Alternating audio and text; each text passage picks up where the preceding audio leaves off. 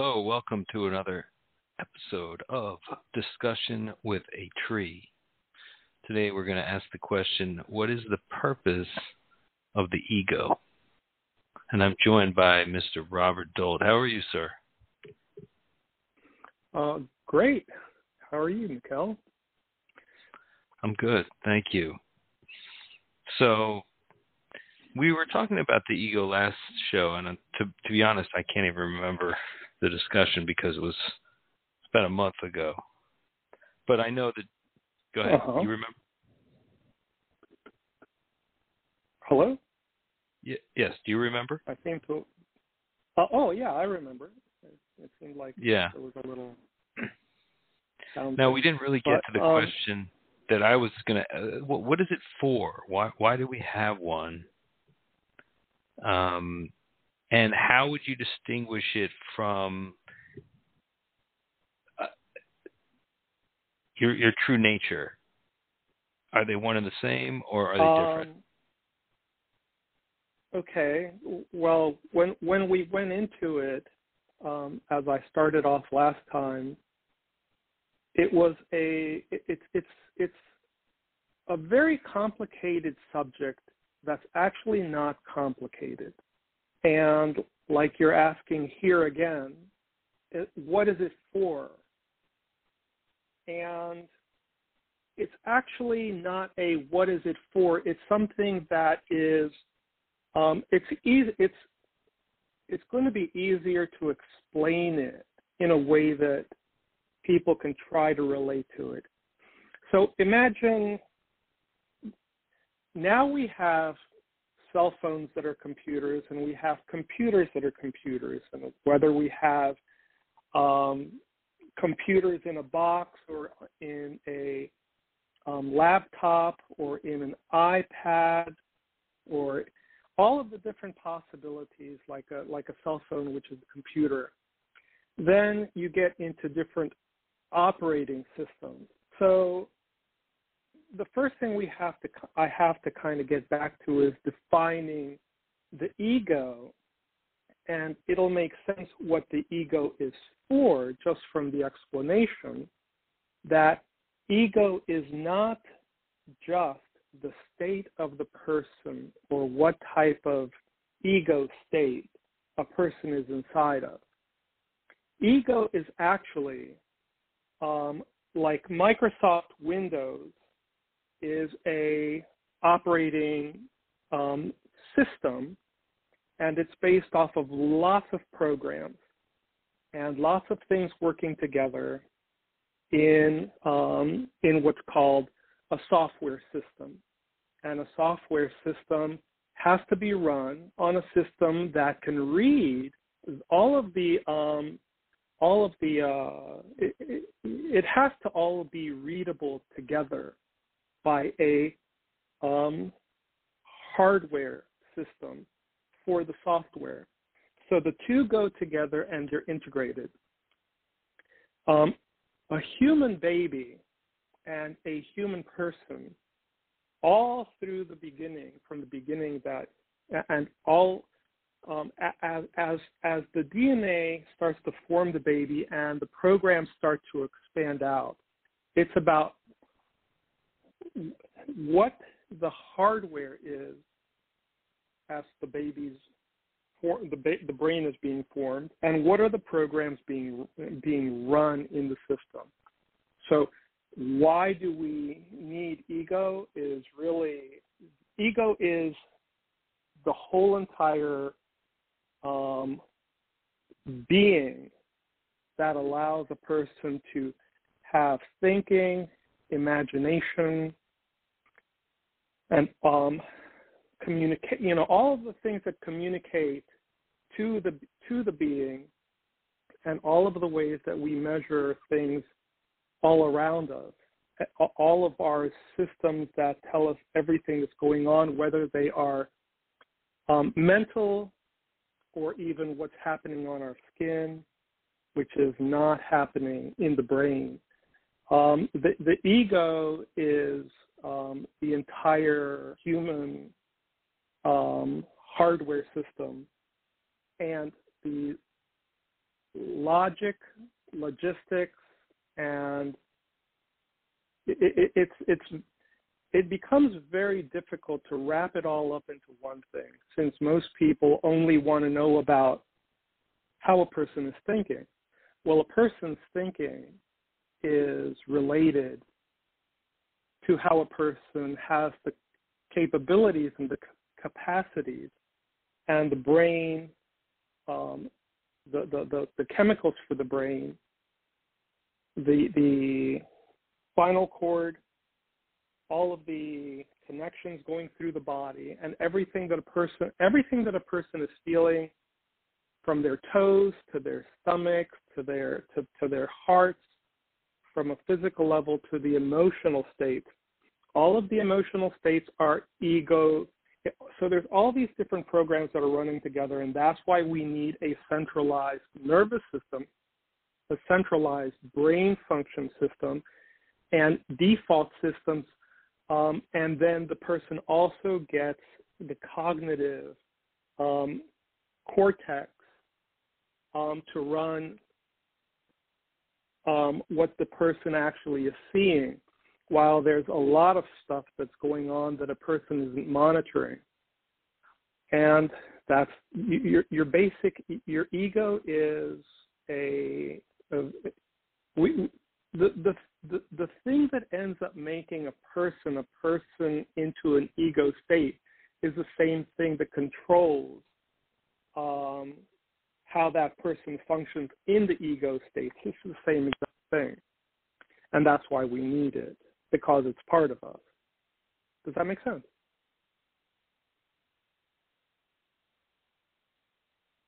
Hello? Yeah.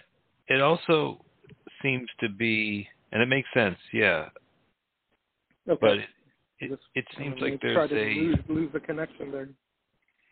No, it had to think about it, because it has, when I first brought up the subject, I called it autopilot.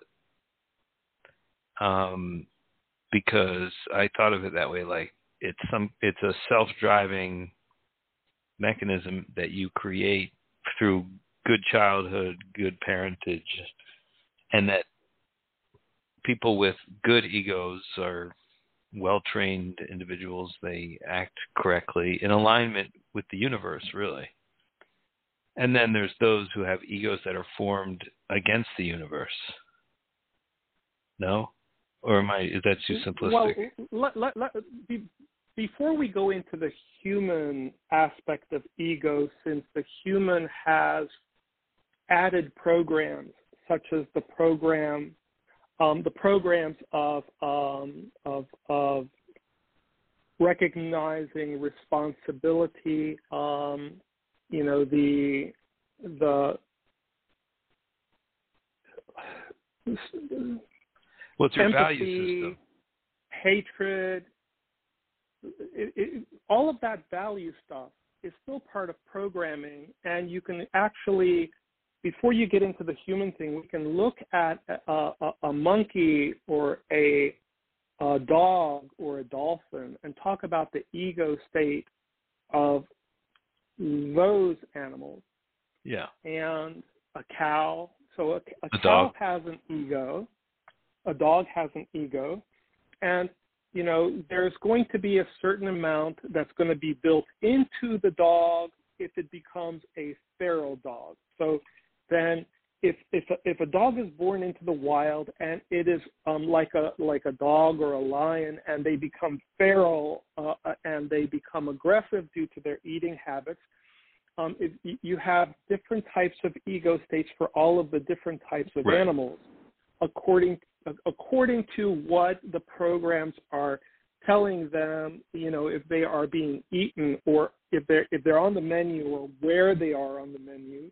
And then it's really about hierarchy.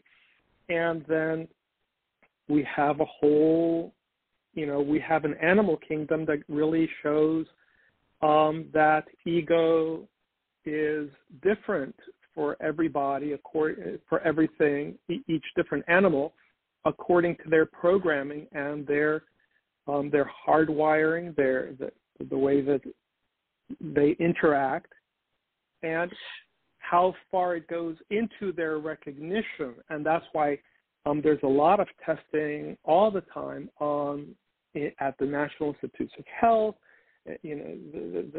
There's a lot of research. All of the research places are trying to figure out where mice get their what happens to mice, and what happens to animals during their lifetime, and what they transfer onto their from just one generation, and how much is transferred over through 1,000 generations. And then once the animal is born or the human is born, what we face, what changes us according to, it's the ego is that complex that it is on the go. It is, nothing escapes the ego. Everything that's being monitored goes through, how we feel, how healthy we are, if we've eaten, if we're feeling sick or ill, or, we just broke up with somebody, or somebody just hated on us, or if we feel vulnerable, or we feel big, or there's a lot of stuff that the ego is working on for each individual person. So it gets very complex defining the ego for a person. And then humans, we have the tendency to look at the clouds and see a face, and the face is not there. So the ego is trying to make sense even of the clouds. We're trying to make sense of a lot of things, and then we go into the imagination of people. And there's a lot that's going on inside the imagination where people are capable of seeing things that are not there in reality, and people sometimes have a really hard time seeing things that are there in reality, that are right there in front of them. And we have protection systems in our brain, or recognition problems with our eyes and cognition for what, we have to actually check to see if what we are hearing is actually what we are hearing.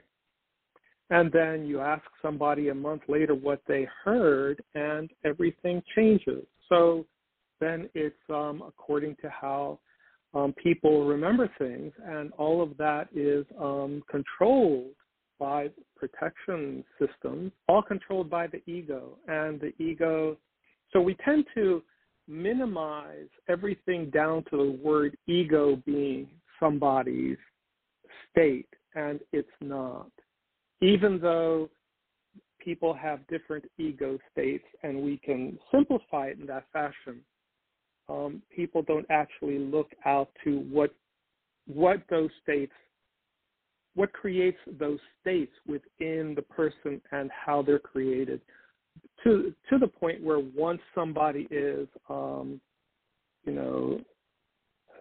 doing something like wrong, or what is seen as wrong, and then that's why the world is a really big mess with trying to figure out people's ego and mind.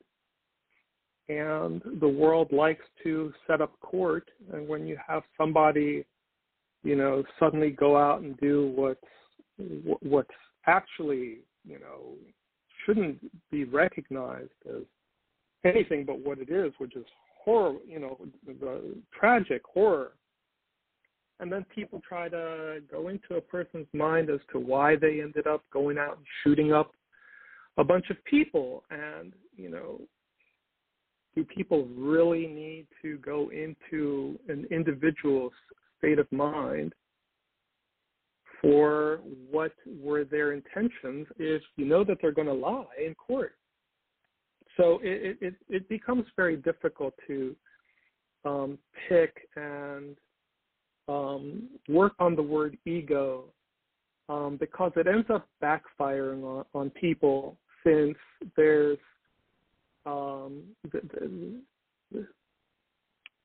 there's a lot of good things in all bad people, and there's a lot of bad things in all good people, and then it's just really there's a lot going on in between. So it's a matter of who's who and where somebody is mentally, and somebody can be as nice as can be, and suddenly they just have something happen over years that they don't recognize, and then they go into road rage, and you have somebody, causing a car accident for no good reason than road rage. It's interesting that you the bring ego up. basic. Oh, sorry, I didn't mean to interrupt. But No.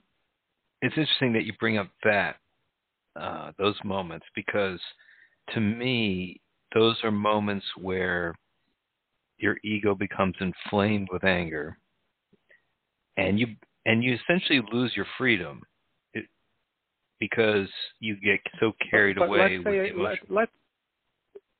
Let's say it correctly. Let's call it, rather than your ego, let's call it the state that you're in. And Anger. Your ego is just the thing where your state lives inside of, and as your state changes from what would be like an ego state to an ego state, the ego is just a platform. Right, but isn't it the key to enlightenment to be able to step outside of that sphere of thought and to see things from a more godly? Not the ego. The part that you're,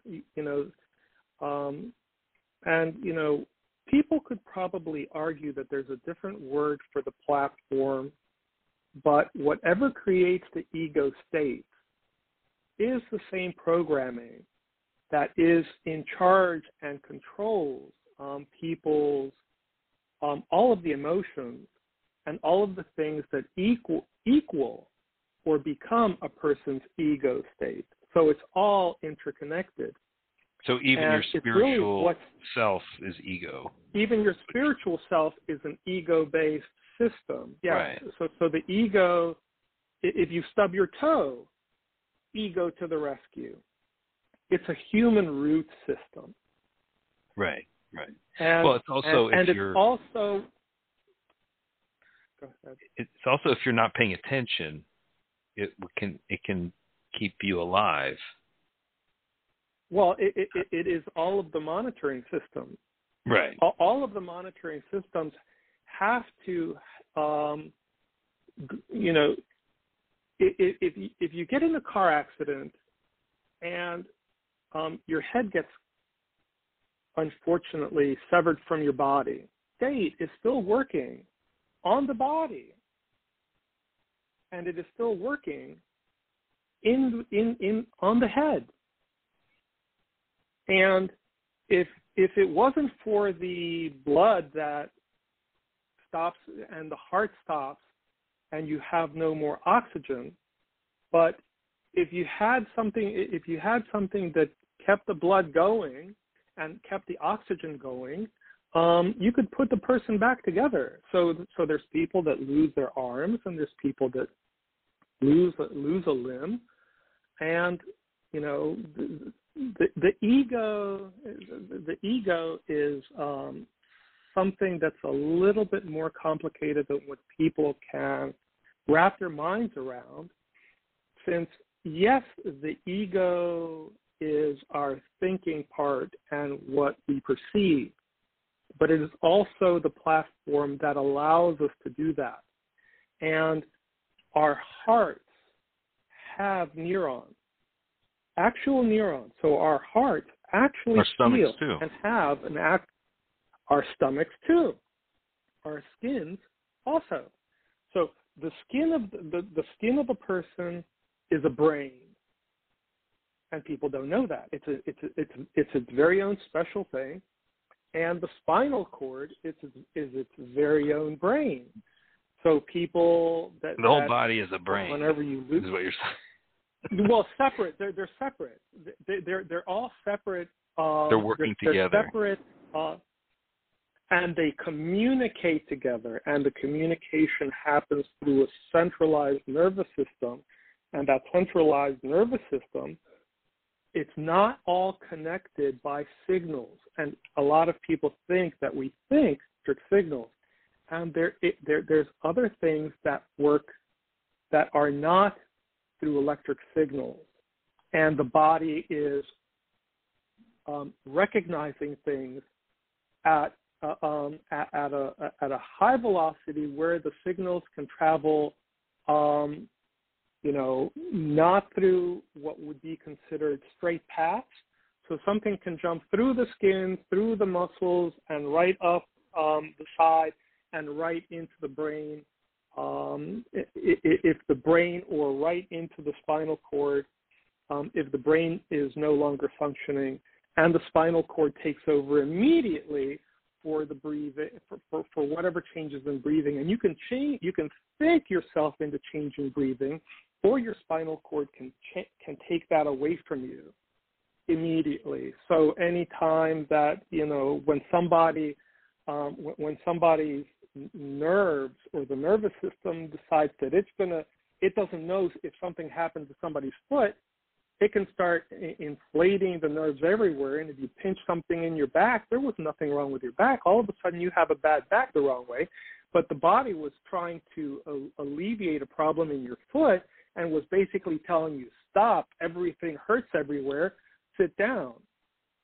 And people don't follow that the body is protective, but it's protective not from the brain, but from a system that can manage from the skin, or from something, or from blood pressure dropping, or from pain when you stub your toe, or from a lot of different things happening. So that when a snake suddenly bites you, your brain is managing a lot of different things at one time. Plus, you either go into shock, or you go into, or you continue thinking through it according to how you've been, how much protection you've managed to be able to override by dealing with stress and pain and things like that. So you can bandage yourself, or you can, a long time ago, somebody got bit by a snake. Oh, they'd get their little knife, they'd cut a little X, they'd spit that stuff out. They'd wrap themselves up in a blanket, and they say, okay, here we're going on a little, let's see if the body will, if I live through this. They didn't have hospitals a long time ago, and people knew how to deal with very difficult situations. Bear attacks, falling off of horses. That was normal stuff. That was not, so there's, that's the ego. The ego is the thing that ends up being seen as the state that you're in. But it's also the thing that's producing, through all of the different accumulation of all of the information, it's the executive producer. Correct. And the executive goes all the way down to the action. So as you act, then people talk about your ego state. As you act from the actionable, from the executive. It's that whole entire process is all together. So it's imperative. And let's see. The point I'm getting to is that once somebody becomes, their ego is formed, mm-hmm. It's very hard for them their to personality deviate. Is formed. Mm-hmm. Once that's actually a good way to call it. Ego is personality, because mm-hmm. to me the ego is forms it. Mm-hmm. Right. Ego forms it. Yeah, it is. It's the representation, the outward face. Right. So once you have the personality, and you look at the formation of the personality, it's not just a form, And it's not just formed. Each of those words are different. It's also the formality and the formation of all of the different programs working into what's more important. So if you happen to be in the military and you're out in the war and you're trying to measure and you're on the front lines and you get shot, 2 or 3 times, do you fall to the ground, or does what part of your personality controls your cortex into saying, well, no, hold on a sec, I am not going, I have to get my own self out of here because there's nobody else getting me out of here. And you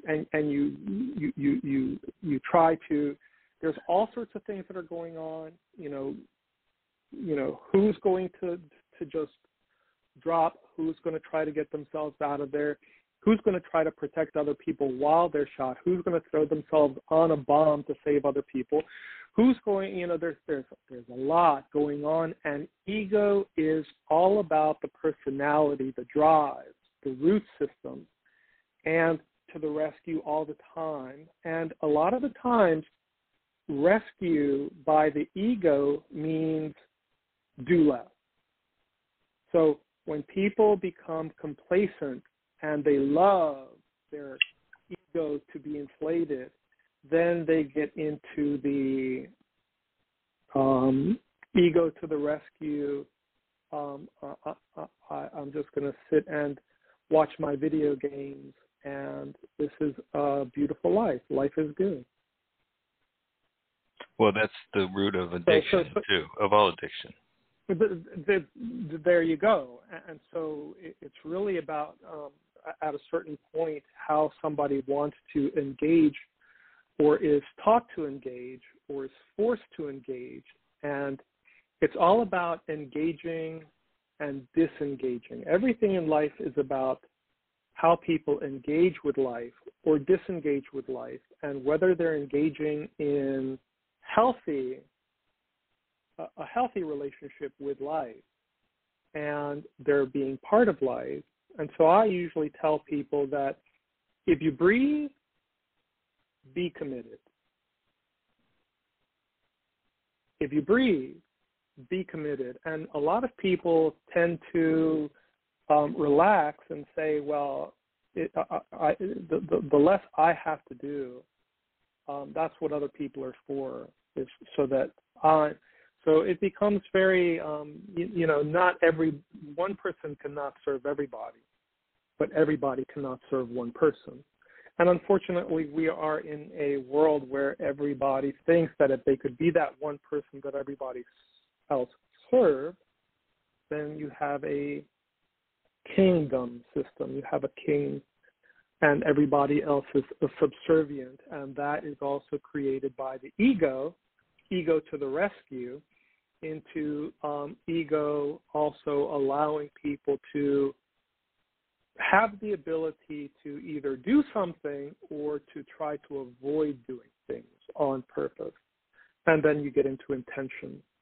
So, no, people can actually, ego is not something that's driving people. Ego is the controller of the drive, and then people get to choose through whether people have no self-control, or through life, through adversity, through different things, people decide that they are going to and find a way to get a little bit of self-control, which then does not exempt or put the ego out of functioning. The ego continues functioning, and then you manage the thoughts that go through your mind and say, no, that's not my thought.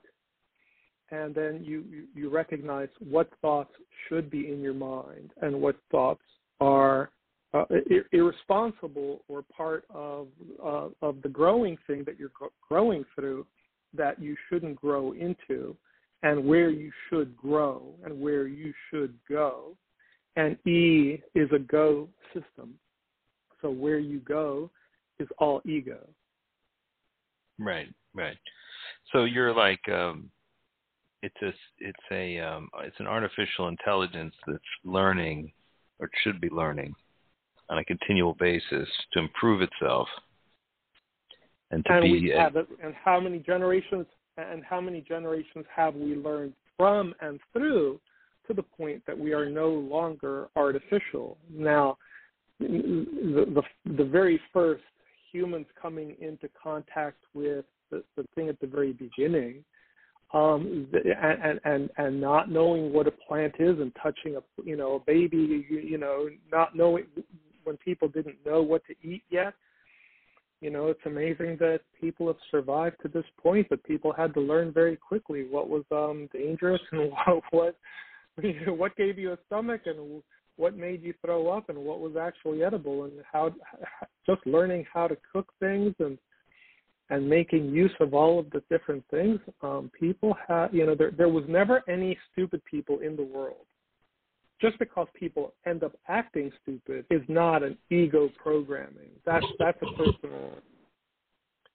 a learned disability. My question from personality about it has always been, though, where do you figure is freedom? I mean, is there true autonomy in this decision making, or is it a function of how your ego's just been formed? Isn't that determined mostly what you do, and therefore you're not really choosing, as you just sort of, that's who you are, so you do X, Y, or Z? No, you get choice, and you get freedom to choose, but you're still governed by being inside of this world or inside of your box, so to say. So you don't get the freedom not to eat. You don't get the freedom not to breathe. You don't get the freedom to not take care of those things, the necessities in that way. And so you have to feed your brain, or your brain stops. You have to feed your lungs and your oxygen and your blood. And so it's freedom is, once a person is able to manage for themselves, and they've gone through being a baby where everything is done for the baby, to the point where they learn enough and they're feeding themselves, then they have to decide whether they're going to, at that point there's a million different ways that it can go. You could be born into a rich family and sit there on the couch and never have to do anything, and life is good, except that you're not alive. Life is not good. So then people start, life is not good at that point. So for the most part, no, life is not good until you're good with and among other people that are healthy. So healthy, the ego and the self. So most people confuse the self and ego as being together. But ego is the operating system and the software system. And self is a generation of the ego. But you cannot get to self without other. So you can, if there was only one human in the world, there would be no self. There would be no need for it. Because right. What would you communicate? Right. Well, it would have to be. There's no communication to something. No other animal. Right. I mean, correct. Nothing to have action and transaction and communication with things. So we are in a transactional world where everything is actions and transactions. So if we're growing food to eat, we are interacting with the earth and with the ground. If we are interacting with the ocean, it's either going to swallow us up or we're going to fish from it and learn to swim within it. And so there's all sorts of things where, no, we are not free. There's no such thing as freedom. And anybody that's looking for freedom has to question whether they're looking for freedom from a responsibility for everybody aspect or an irresponsibility to not need to do anything for anybody aspect.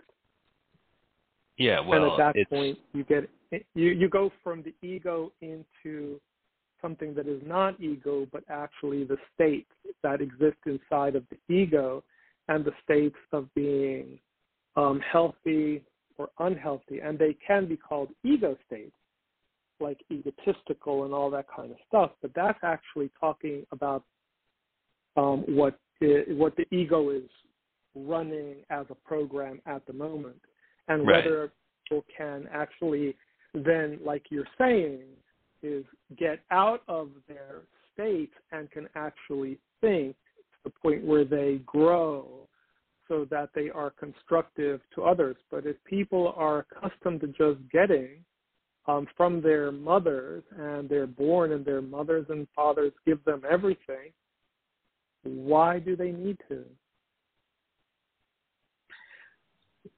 Right. But there's also a very important function to these negative states, these negative ego states.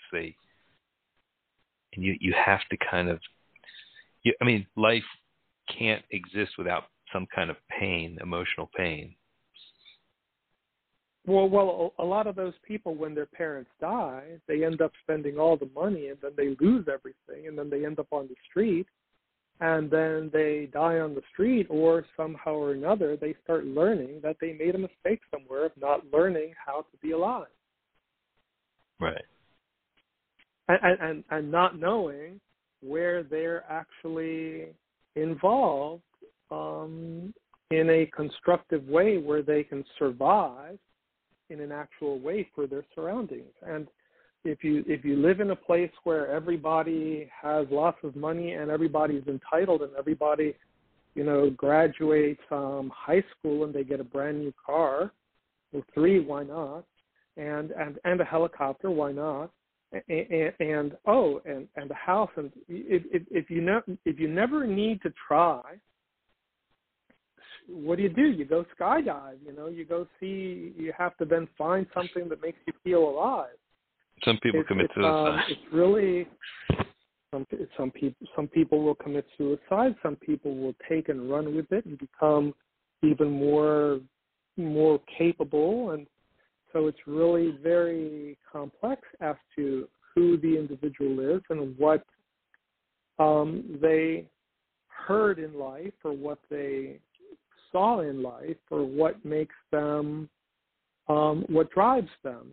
And the ego is formed and expands in the womb, and people are ready when they're children to take on the world, and some of them are just babied or like to be babied, and it's really very difficult since children are born with full personalities. It's an incredible thing to recognize how much was already placed there through the DNA as it unravels into the brain and into the drives, and then how much is influenced by the parents' own interactions between themselves and the mother's interactions with society and all of the stresses that go on.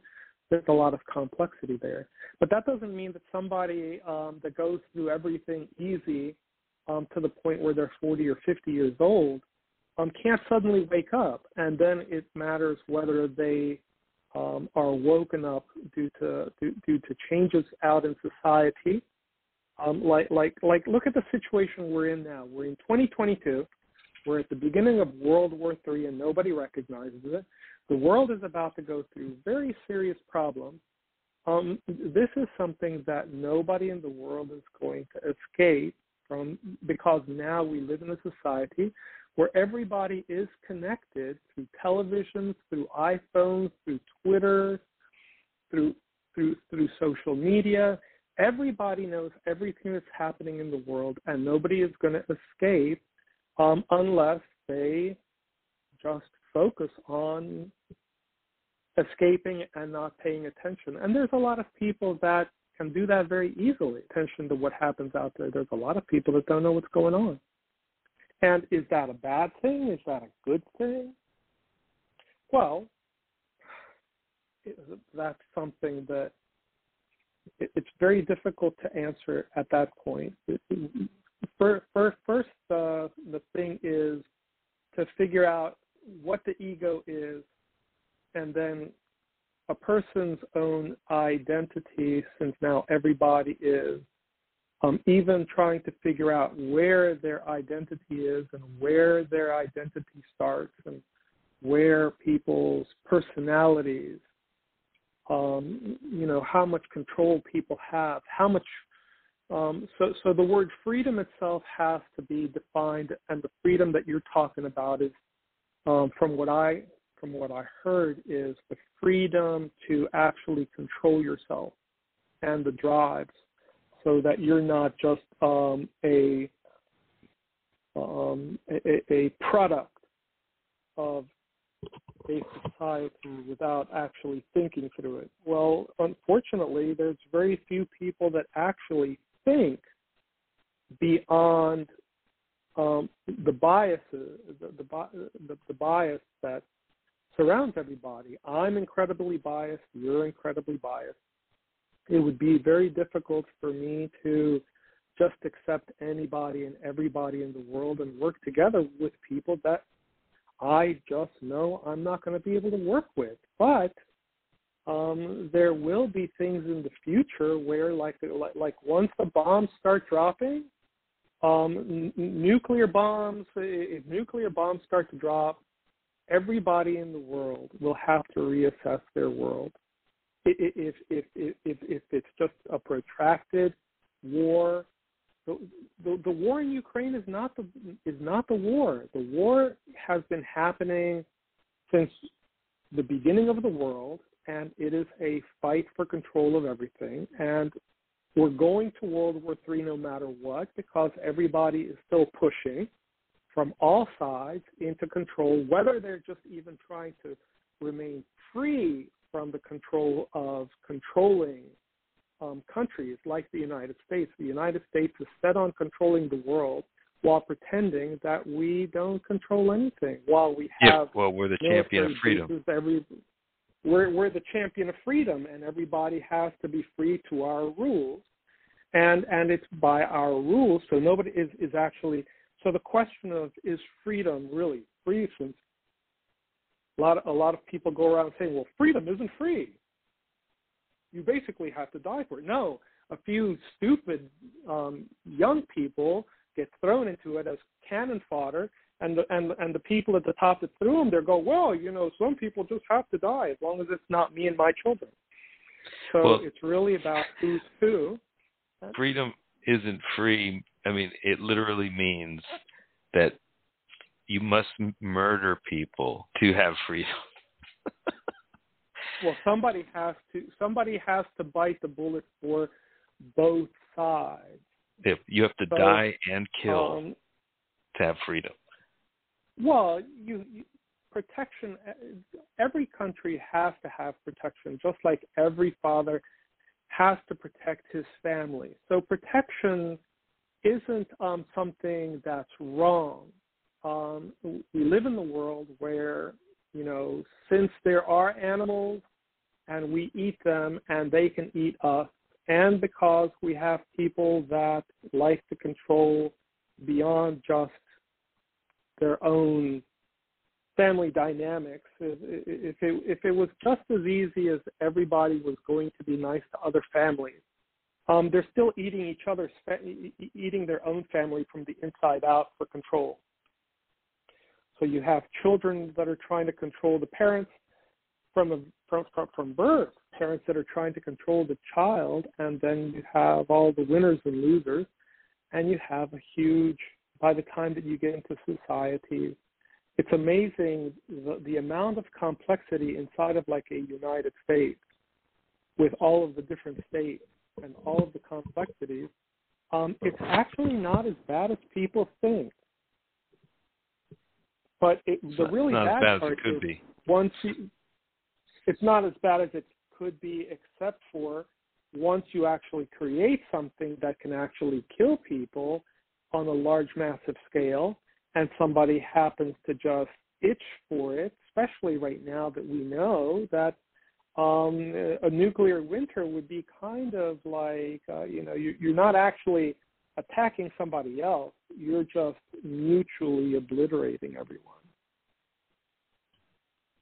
Right.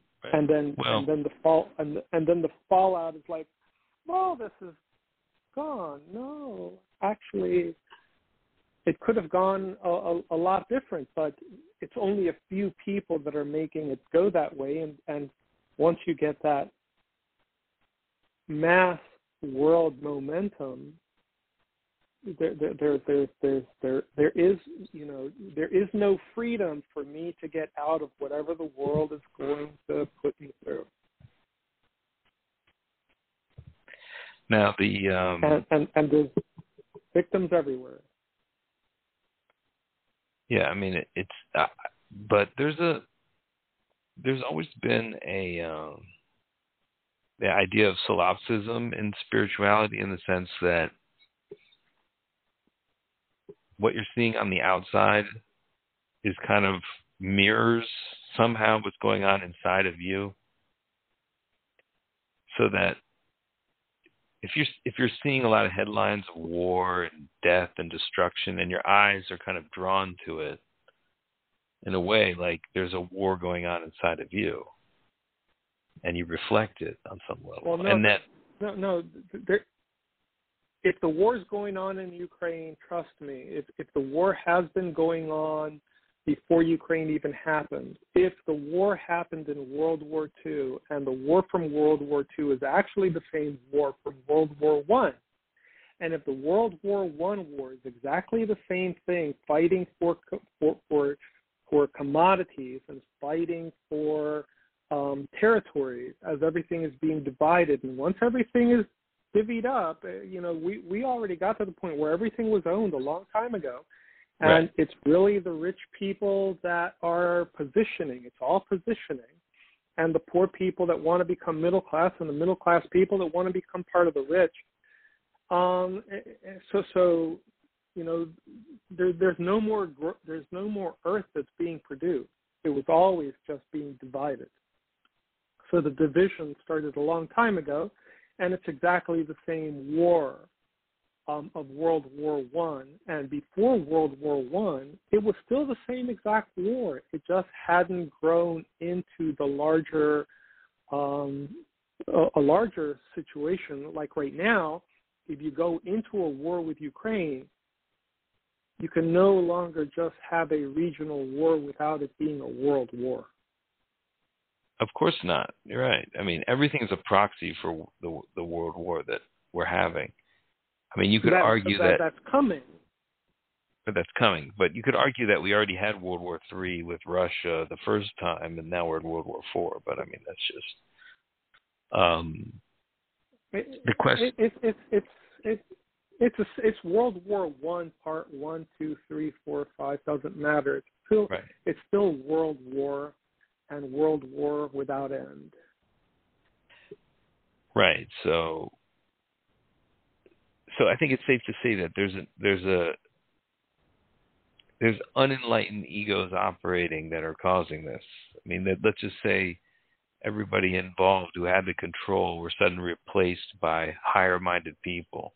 Would that change the No, it wouldn't change the thing, because those higher-minded people, unless they were not control-centered.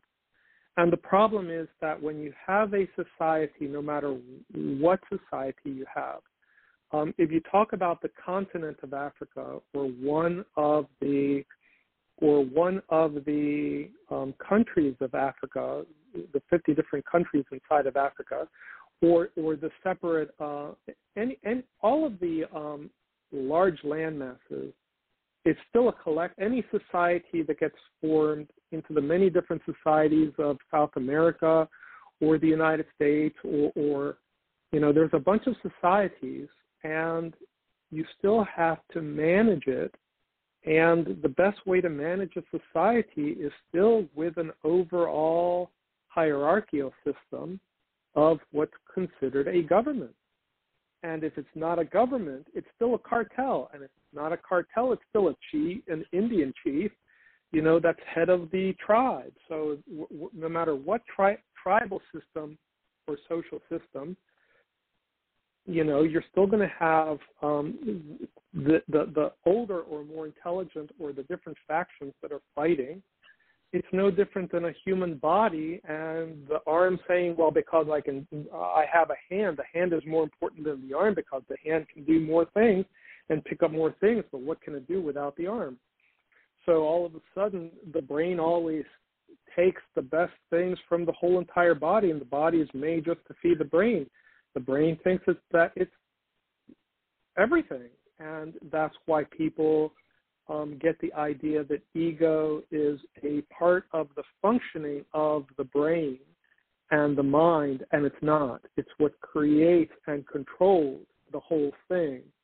So the brain and the mind are a subcategory of the whole system, and the whole system, which forms the state into ego state, is still the ego, or right. Whatever name you want to give to the whole entire thing, then changes the name ego into that thing, and then it becomes whatever name you give it as right. that type of thing, state of the people's beings, states, personality states. Right, and so the business the business of society, or at least of education, is to instill well-functioning ego. No, a well-functioning soldier, a submissive person. I'm sorry. Let's state. distinguish. I mean, in the ideal society, not the one we're currently in. But let's just say if we had, excuse me, if we had an ideal society where everybody right. was being constructive, there would still be a system where there would have to be some sort of brain and body of the brain system where you would have to have an organization of and management of value and thought to right. what is knowledge and where knowledge is stored and how you access that knowledge and how you verify that the knowledge is the best knowledge to be best used for the individual circumstances that arise all around, whether internally or externally, or whether the individual or from a social, lots of individuals as a social system working together, or trying to separate everybody so that everybody has their own ability to remain individualistic. But the individualistic system in the United States isn't working since, the capitalistic system of greed doesn't work. And it doesn't matter what type of financial system or, bartering system, even if you don't want to call it a capitalistic system. Even bartering is a capitalistic system. Anything where you're exchanging goods and you're trying to find the value of things, you have the problem that people can tend to think that their bananas are much more valuable than your neighbor's cow. When, 100 bananas do not equal a full-grown, healthy cow, and if you have matters how healthy, what you fed the cow on. Before you go back to saying, oh no, the bananas are actually better because the cow was grown with all these hormones that are just going to end up giving me cancer. So it's really, there's a lot going on with just managing the value of everything that everybody's trading and what people are trying to eat. And everybody's trying to eat everything and everybody's trying to get the best girlfriend, the best boyfriend, the most beautiful person. Beauty is up for grabs as to who's more beautiful and who's not more beautiful. What are the traits, and everything has been changing over the centuries as to what people imagine is the best anything. So value becomes very, we're dealing, our ego, the ego of each person is managing quite a few things. Well, so what do you attribute the development of your ego to? Do you think most of it was innate, or that you acquired it? My state. You mean my state of being, and I have many states of being, and my ego is always just there, running in the background, while I have the ability to become anything that I can imagine within some sort of box that I'm in, some sort of reality that I'm in, and how I engage with people and how I disengage with people. And then there's all of the things of how I go about and gather. I no longer need to hunt because people do the hunting for me, so I have to appreciate that I can go to a supermarket. And then it's just a matter of, how long people are going to continue keeping that supermarket filled, or I'm going to be in trouble. And then how I manage to collect enough money to go and pay for the things that I need, and how long into the future, So everybody's dealing with a lot of things, but me, myself, as far as how I deal with things on a day-by-day basis. And I have a good outlook on life, so I don't really know how I manage my states, but I know that I have a lot to work with in my toolbox. Right. So it's really about people's abilities, and people can change their disabilities to abilities or abilities to disabilities. By how they focus, or how they relax their focus, or how hard they are on themselves. And I like to not be so hard on myself, because I know how difficult my ego has to work inside of a world where I have to work with people. So it's very like I like to look at the word ego as I go. Everywhere that I go is ego of everybody. So ego is actually missing a W, and ego really should be we go. Of course, that's the ideal, but I would like to examine the ego of the normal, everyday American, or the everyday Westerner. Oh, that's terrible.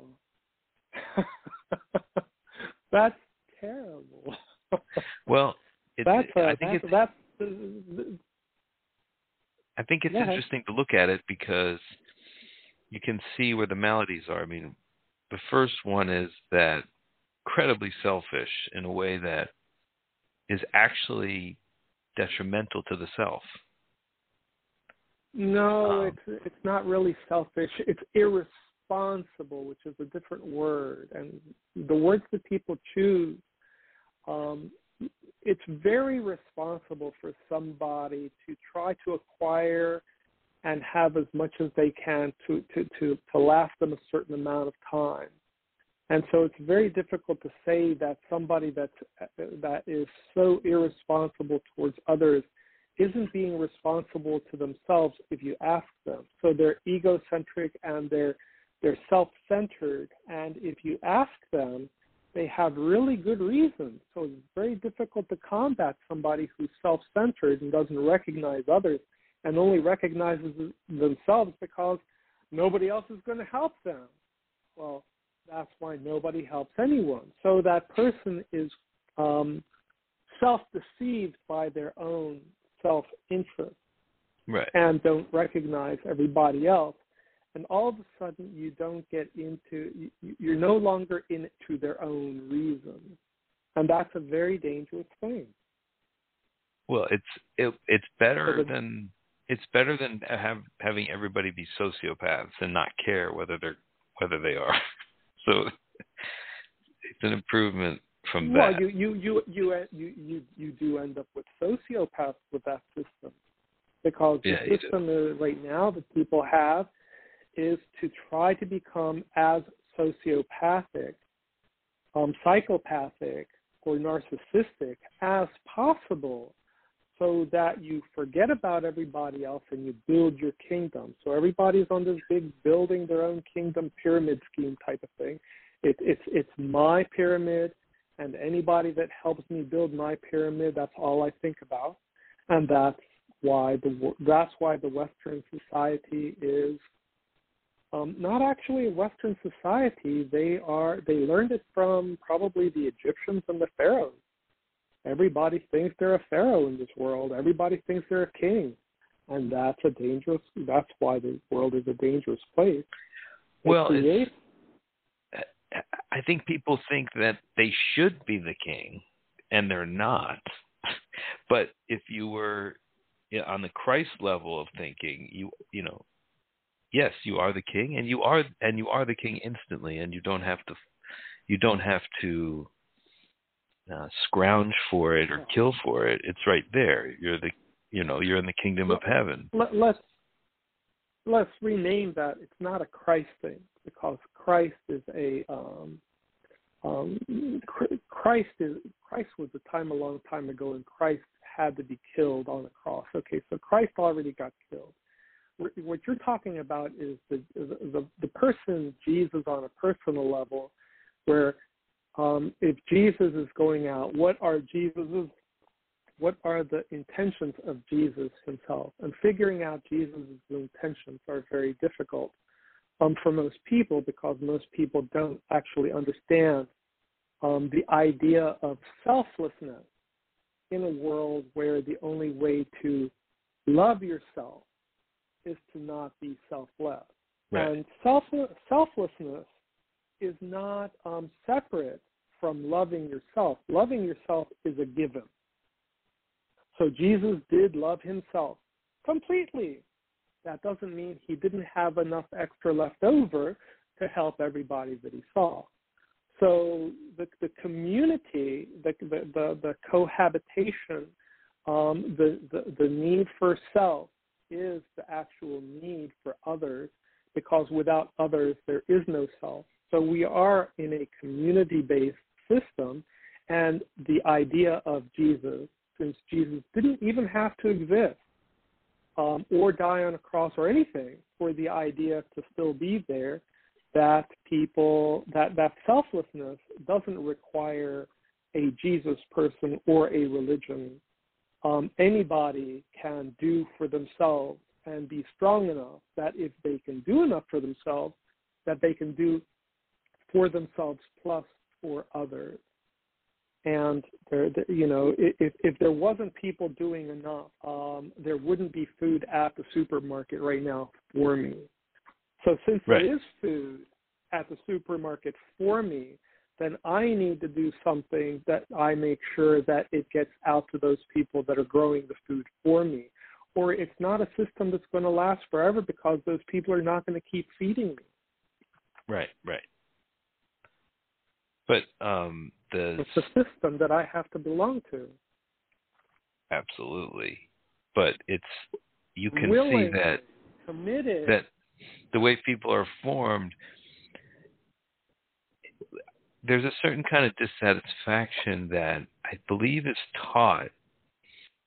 I thought it might be rooted in, I don't know if your parents, they never believe that you live up to your potential, right? They're like, well, he's very intelligent. If he did X, Y, and Z, he would, be here. But parents always see your potential as outrunning you all the time, and you never really get there. And then that becomes sort of instilled within you as as the kind and of that's consumer they want. Is somebody who's never satisfied with themselves, who's eternally dissatisfied, almost by program, right? well, that's why the ego comes to the rescue. And if you are egotistical, but egotistical constructive, not egotistical destructive, if you are egotistical enough that you go out and say, well, I'm going to do something positive, and I'm going to make sure that the positive is recognized by people that I don't know, then somewhere along the line I'm going to get feedback that what I'm doing is good by other people because they are going to reciprocate that. And in the world where we have, a money system, if I do something good for somebody else, they're going to pay me in cash, or they're going to pay me in some form, repay me with kindness, repay me with gratitude, repay me. So everybody is getting paid for all of their actions, and even just paying attention to me is a form of payment. So if everybody recognized the value of getting paid for things on a positive note, you do something and in return you get something positive, then you're inside of a constructive, you don't need to work off your parents. Your ego comes to the rescue, and I really never cared what my parents thought of me. I appreciated every time my parents said good job, which was never. And I still appreciate every time they said good job, even though it was never, because I know I learned from an early age that when I cut the grass, I did a good job. And I tried, and every time I cut the grass, the line straighter, or I went to the effort of stopping and making sure that everything was cut to the way my parents were satisfied. They would not let me cut the grass unless they were satisfied with it, and they pushed me until they were satisfied with it. And I knew that when they couldn't find anything wrong, they were satisfied. And they always found more wrong things, but that doesn't mean that I didn't grow through the process to learn, they're just looking for more stuff because they don't know how to appreciate and say, you did a great job, and that's their problem, not mine. Because then I took my skills and I cut other people's grass, and they paid me for it, and they said, hey, come back, I like the way you cut grass. Really? Why? Because you took the time to cut the line straight, and you didn't overcut the grass, and the grass grows faster when it's cut just the right amount, and it remains green, and it doesn't get burned. And look at everybody else's lawn. The sun's been beaten up. The other people that cut the grass cut it too short. All these different types of things. You actually took your time to think about it. Well, I took time to think about it because my parents were harsh and nasty, and they were trying to treat me right, and just because they didn't learn how to appreciate that I was putting in effort, I still recognized effort. So people don't need to actually build themselves off of other people if they are actually doing things. And a lot of people do get lost because they don't actually start off by learning to work with their hands, and they're doing things that are difficult to measure. But anybody that hasn't cooked themselves a meal and hasn't cleaned up the bathroom and hasn't cleaned up their living room and hasn't cleaned, if a child hasn't cleaned up their own bedroom to begin with, or tried to learn how to fix their own bed or do basic things. Parents have a certain amount of responsibility to teach children, but children have a certain amount of responsibility to breathe and to be committed themselves. And that's a personal thing, and that's a value thing. And some kids never have a reason to lift a finger. And that's a self-inflicted problem that the ego is over-correcting and over-analyzing and telling somebody, no, you don't need to do anything because you're a king already. Why do anything else? That is the ego overprotecting, and overprotectionism is why we're in a world of problems. Well, yeah, and then there's also the sense of that, I think what gets instilled is that happiness is a material thing, and that unless you achieve a certain kind of capitalistic success, you don't deserve to be happy. And even when you do, you're still not happy, and you don't know why. Yeah, but that's just a child that was never a child to begin with, and that's an unfortunate thing for the child to have never actually. That's most people. That's most people, but that's unfortunate all over the place. But that's really that's something that parents have children, and the parents weren't ready for the children, and the children grow up and have parents and become parents. And by the time you go through a certain amount of generations, you know what type of children are being born is really, it's you're not going to change it by telling people that they are bad or wrong for being that way. Good. You're only going to change it if you give people information on how to start trying to recognize that there's a little bit more involved with life than the happiness that they've been taught, which is money, house, and then build everything up so that one day you can pay the cardiologist for your heart attack. Well, that's the thing, is that the self-inflicted cancer. You have these men that are like, men we know who are very rich, but they're old, they're in their 80s, whatever, 70s. Rich, and unhappy. But they will die never having laughed or smiled honestly. Everything is about what I have. But it's never enough. Good for them. Yeah, but they are very happy in their bliss, like a Warren Buffett, very happy in his bliss. The only person that's going to have a chance to think about things is Boris Johnson, who today resigned, and he was on top of the world a year ago. He's been on top of the world, and he never saw this coming. This is like life is coming at him, and now he's got to, he never really recognized that he didn't know anything, that he never actually made something out of England that he promised, even though he went over the promises. Oh, yeah, we're working. He worked to be a partier. And everybody knows him as a partier and somebody that just doesn't give a shit. Right. He just wanted a position. Until, and it's not about him being bad.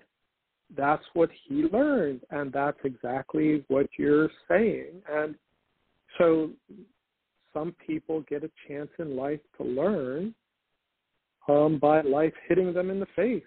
And so all of the people that you talk about that have a lot of money and they're old, they actually know who they are. They actually know what they are, and they do not want the game to end because they don't want to face what they are. That's a very scary thing for people. And they will go to their graves knowing that if there is a hell, even hell doesn't want them.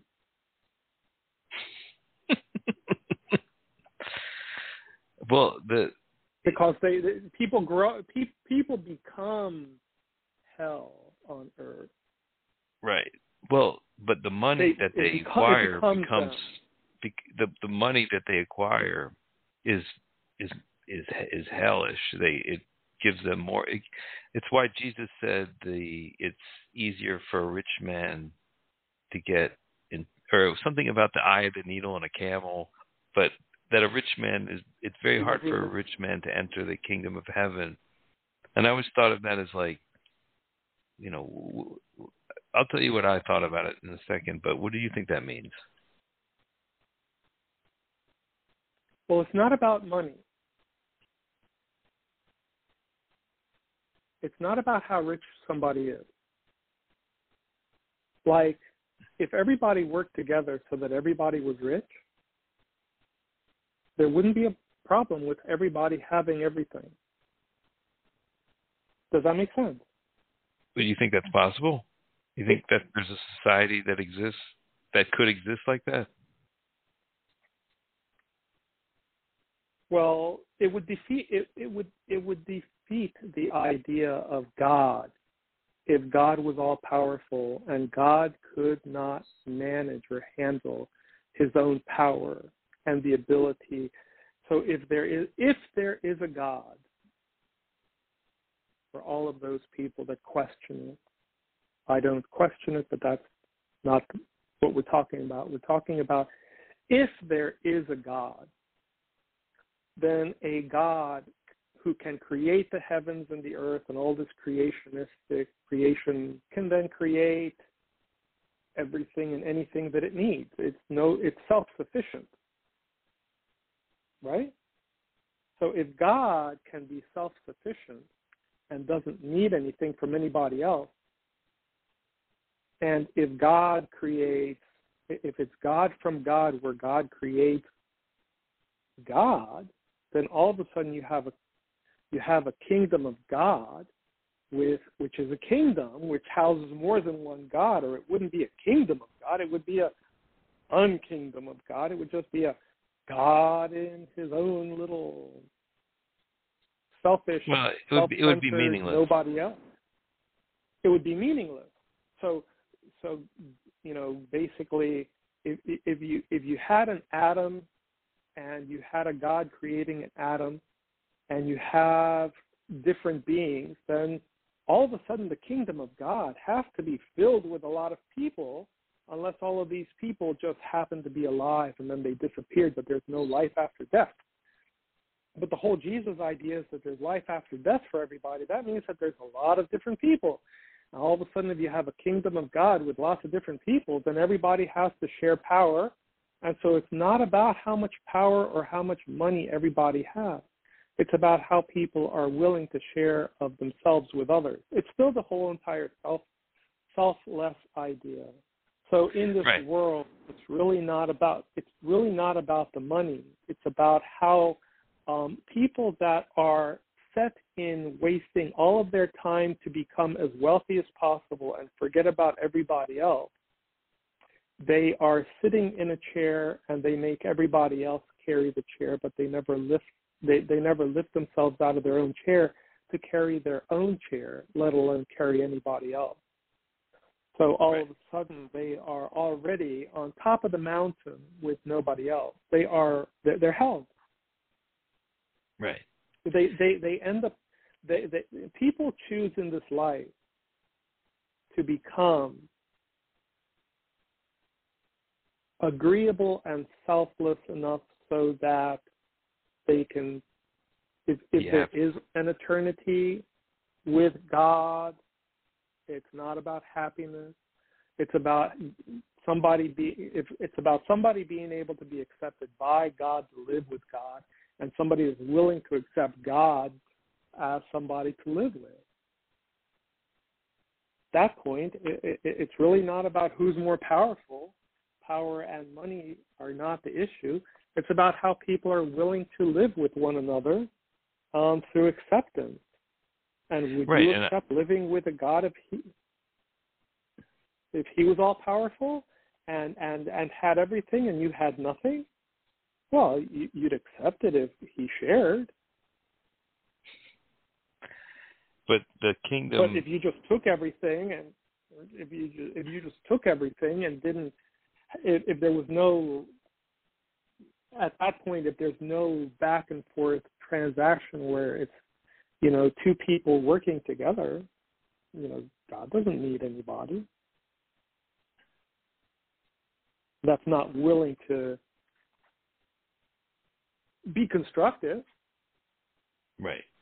Well, the kingdom of heaven, I would argue, is because he often be asked, like, where's this kingdom of heaven? And he says it's right here. So I always took that to mean that it consists in your outreach, in the sense that to the extent that you are engaging other people on a continual basis, is that to the extent that you are residing in the kingdom of heaven. And if to the extent that where you're withdrawing and not doing that is you're going to hell. Or does that make sense? Well, you're becoming hell. You're not Yeah. going anywhere. It's Right. already here. You're part of it. So since it's already here, it's really how you grow and what you choose in this life. And it's live, and every single second is a second chance. So everybody can grow up totally wrong and totally bad and totally self-centered. And it's really about all of the chances that people are given to change that. So this is an opportunity for everybody. Not everybody picks up the opportunity, but what can you do? Right. But it's put your finger on it in the sense of what the way to snap yourself out of maybe this is one route to do it, to snap yourself out of that misery that comes from being so self-centered that you don't see even the value of another person. That by engaging other people, you start to understand it better because you're making the effort. Like you said, relating, talking to people, being involved. And the effort would only be able to come from where? Your heart. Ego. Well, for sure, yes. Because only the ego would allow it to happen. Right. So for the ego has to digress enough for the heart to start. What you call heart. And once the ego makes that decision, it's going against what it's been doing. It changes. It changes the nature of itself. Yeah, it's not actually going against it. I'm explaining it. Most people will hear what you just said and the way that you said it, and you just went from ego to the heart, when the reality is that our physical pumping heart has nothing to do with the heart that you're talking about, and the heart that you are talking about into being as a empathetic feeling, recognition of others is still part of the ego. And the ego that allows it to happen is because the ego starts not being in fear of others, but sees others finally as value. And when you start valuing all of the people that put the food into the refrigerators at your local Costco or your local Trader Joe's or your local shopping center, and all of the different things, when if everybody recognized it, the people that are cleaning up the trash for everybody, those are the people that need to be celebrated for making it easier for the people that can think to do their jobs. Then all of a sudden you would have you'd have a capitalistic system that actually worked with moving capital around to benefit all of society. Then you would have a government for the people, and all of those wonderful things that people's idealistic visions of a society or a country that is for the people, by the people, why doesn't it happen? Isn't because of heartless people. It's everybody has the opportunity to grow on the inside, their ego state to being responsible, heartfelt.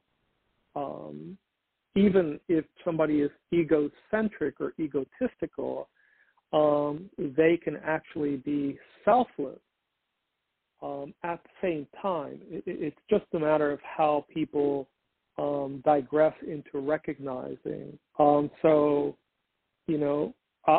am very, very arrogant, and the arrogance is not killing me. I am very, very confident, and the confidence isn't hurting me as long as I'm using my confidence and my arrogance for the benefit of others. Also, or even others first, according to how strong my arrogance and my confidence is. And that's why you have some people that their arrogance and their confidence, people would not think of Martin Luther King as an arrogant, confident person. Anybody that knows God personally is arrogant and confident. As soon as somebody says, "What, are you God?" Well, a couple weeks ago, there was a lady, and I was helping her with some things and talking to her about her. She had some back problems, and I was trying to help her, and she had the problem. She had all these problems, and I told her that she loved her misery. And she's like, she immediately attacked me and said, "Well, how do you know all this stuff? What, are you God?" And she was Muslim, and I'm helping her, and we're talking. She's talking about her points of view of God and everything, but that has nothing to do with her back. So she has to fix her back for her health. And I'm explaining to her those things. And she asks me bluntly, "Are you God?" And how can I say no? So I said, "Why, yes, I am. If God created the world, then I'm a product of God. Then I'm within inside of some part of God. Then even if I'm just a little drop of water, is the ocean not still all? It's the whole drop of water in the ocean thing. Am I still not part of the whole God thing?" So at that point, are we having a philosophical philosophical conversation, or do you want to fix your back? And she's like, "You just said that you were God."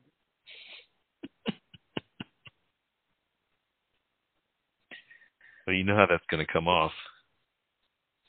Of course. Arrogant. Yeah. Crazy. Who the hell do you think you are? It's a good pickup line. Do you want me to tell you how to fix your back for free and continue helping you out because I don't charge for it? Or do I just like God doesn't need to have us sitting here asking who God is? He doesn't show up for a reason. Nobody on earth deserves to nobody deserves to have God show up unless God chooses or decides to show himself to anyone. And I just happen to be one of the lucky ones. But it comes at a cost. People have to work for others, and every time there's a nice person, everybody takes advantage, and then they only look for the flaws. And all of that is based on ego. And the protectionism is a given. And that's of the United States and Americans. And we're in trouble. We're in trouble. Yeah, well, that's guns and bombs are going to be produced at a faster rate for the rest of the foreseeable future. Yeah. Well, there's always going to be a core group of people who are the enlightened ones in the society, and they're going to carry it through the dark ages. I mean, I've been looking at ancient history a lot recently, just reading about it, and just how many dark ages that we went through as humanity, and then we always kind of managed to come out of it into a very an age like right now. And it seems like from what you're saying is that we're about to enter another dark age. No, and I don't mean to sound like, oh my God, no. Look at it this way. In the Dark Ages, it was not enlightened, and there wasn't large kingdoms with kings and militaries and things like that, and it was the Dark Ages, but there was pockets where people were just able to farm the land and live nice, healthy lives.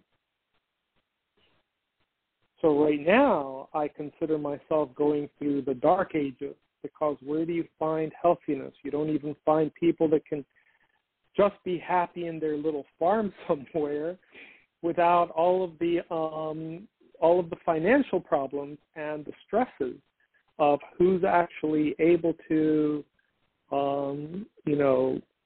grow food without, the added pesticides and hormones and all that kind of stuff, and that whole problem. And if you're going to start producing healthy food and organic stuff, then there's people coming out to your place to make sure that you're actually doing, because how many, only 10% of them are actually probably growing organic food compared to right. 90% of the people that say that they're growing organic food but are cheating because it's about profit. It's about profit margins over, it's not really about being healthy for the other, for what it's about people maximum eat. Yield. It's about maximum yield, and it's about what crops will do the maximum yield, and it's no longer about, how do what's the best for the body. Yeah. Everybody actually gets a balanced diet, and there's enough to go around.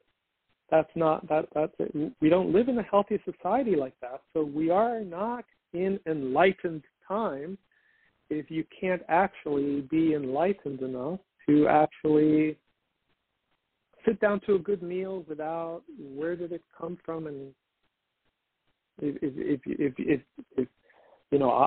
I don't live in an enlightened age, because I don't own a farm.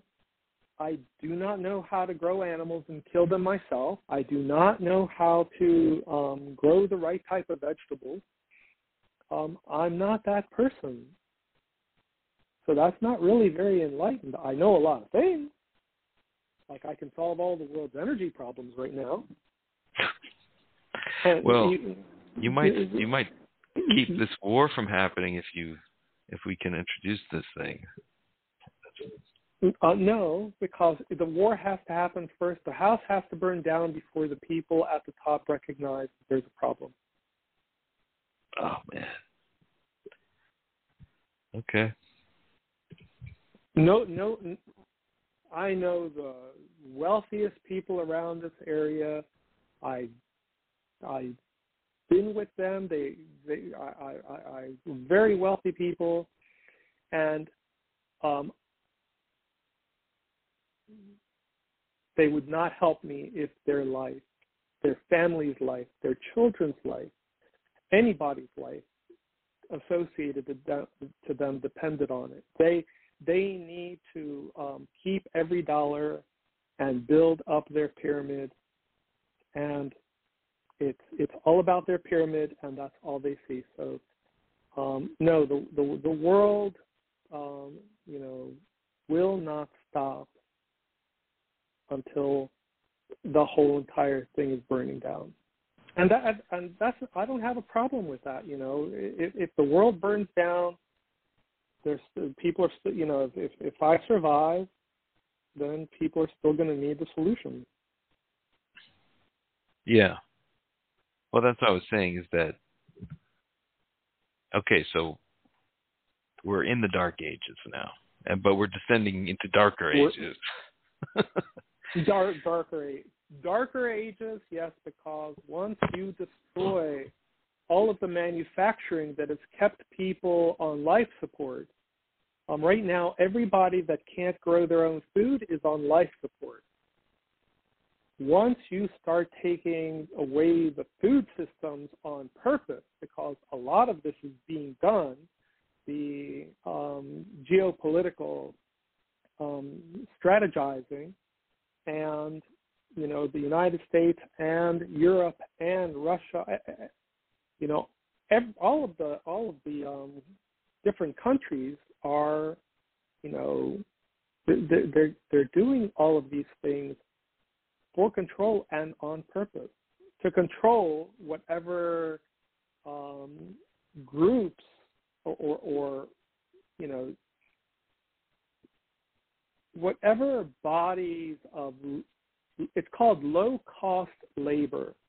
And China used to be the low-cost labor, in the lowest cost labor with the largest labor force. And so in the 1980s, they were working. They were still in rice paddy fields, and there wasn't any Coca-Cola and any Coca-Cola cans anywhere in China. And look at how far China went in 40 years. Look at the change. I mean, nobody has seen that type of growth, and now people want to try to see if there's another option, like with India. And will India just suddenly start becoming the slaves of the world? Absolutely not. If they start manufacturing up, they're going to charge full price. That's why you don't see India coming online as quickly as people would like to hope, that, we can just move all of the factories from China over to India, and then the Indians will be subservient. No, it's not the 1980s any longer. So now you're not going to find a unique Though that was a unique situation where China was at the right time, at the right place, and they needed to get out of. People were trying to climb up into having some form of living, but not way out in their desolate situation. Right. And everybody was they were just starting to form cities, and everybody was trying to run into the cities, because in the cities you could suddenly start having some sort of idea of what's called a middle class, which was being introduced to them, and they were getting all of this propaganda of if you build these big cities, you end up having a society like the United States and Europe. Now they have those big cities. And all of the big cities in China are going to collapse. Well, what's interesting, too, is that it seems like capitalism always does best when there's just this huge supply of slaves. And then, literally it was slavery, and then now it's kind of this outsourcing slavery that it's been relying upon, and that's kind of running out, is what you're saying. Slavery is second. The first thing that a capitalistic society needs is raw materials and free fuel. So in the 1800s, when you started having the oil and the different fuels, so you had 100 years of industrialization where people never thought of, what burning everything that you could find could do. And now that there's these ideas that there's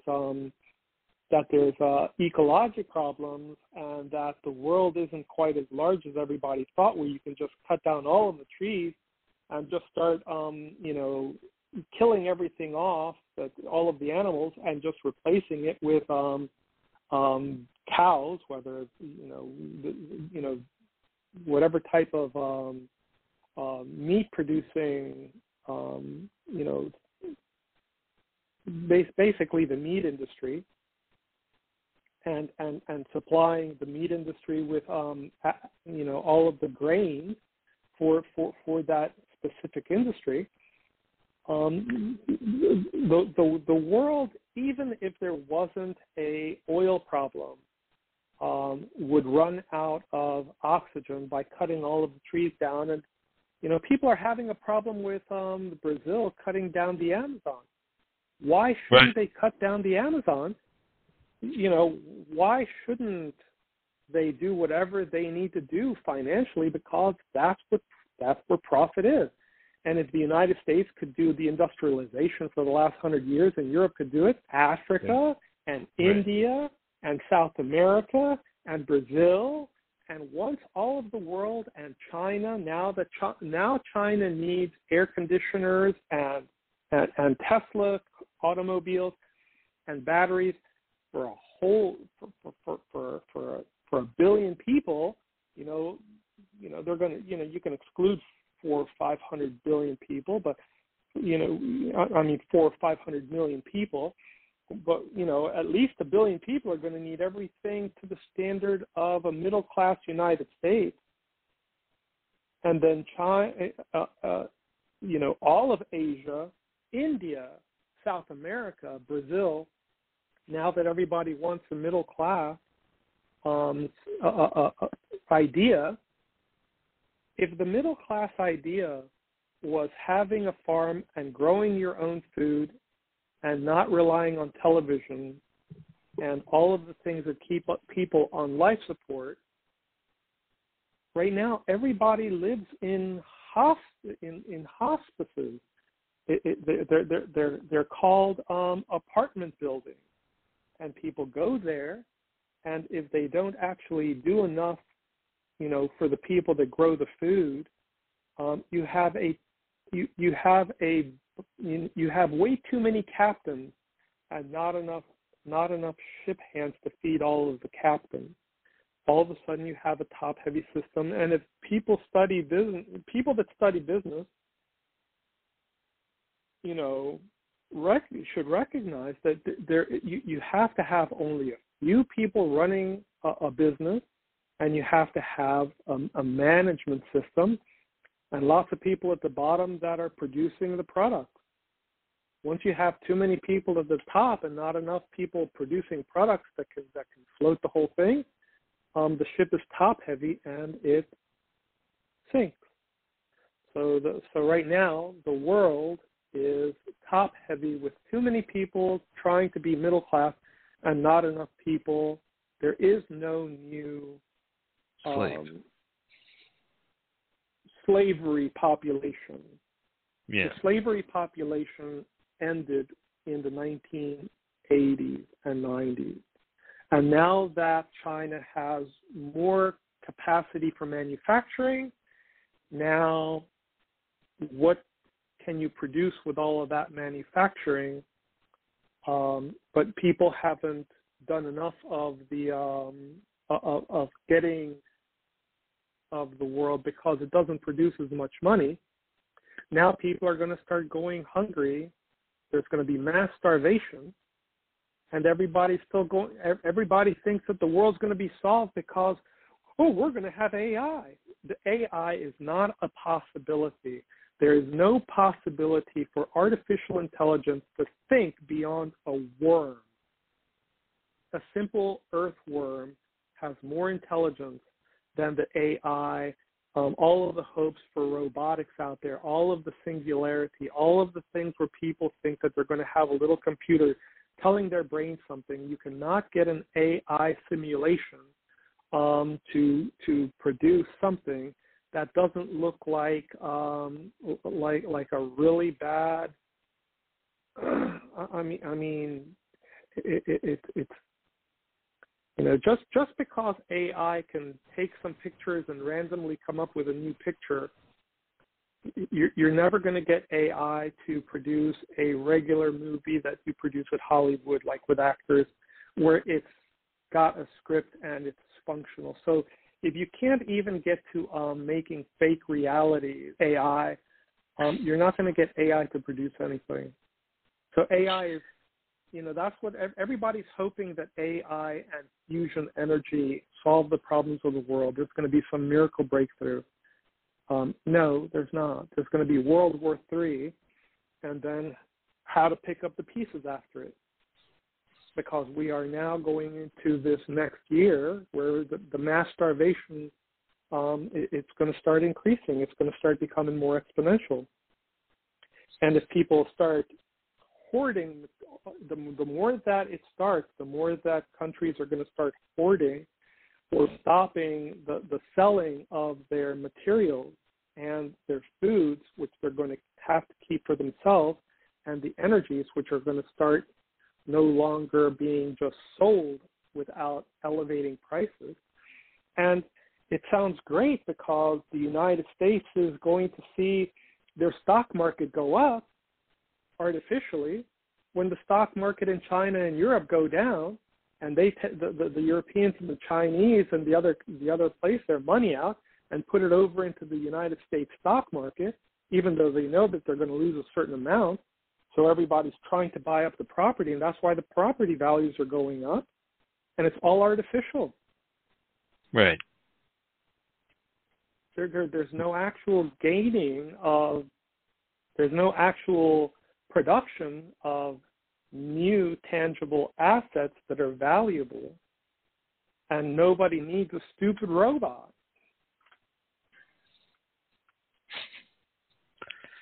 Well, listen, I think we got to wrap it up here, but I think you've given a good idea of where we're headed now. Maybe we could talk about next time what can be done with ego. Right. The beauty of ego. Yeah. Yeah, it is a beautiful thing, and I think you've explained it very well. So I appreciate it, and thank you, and we'll talk next time.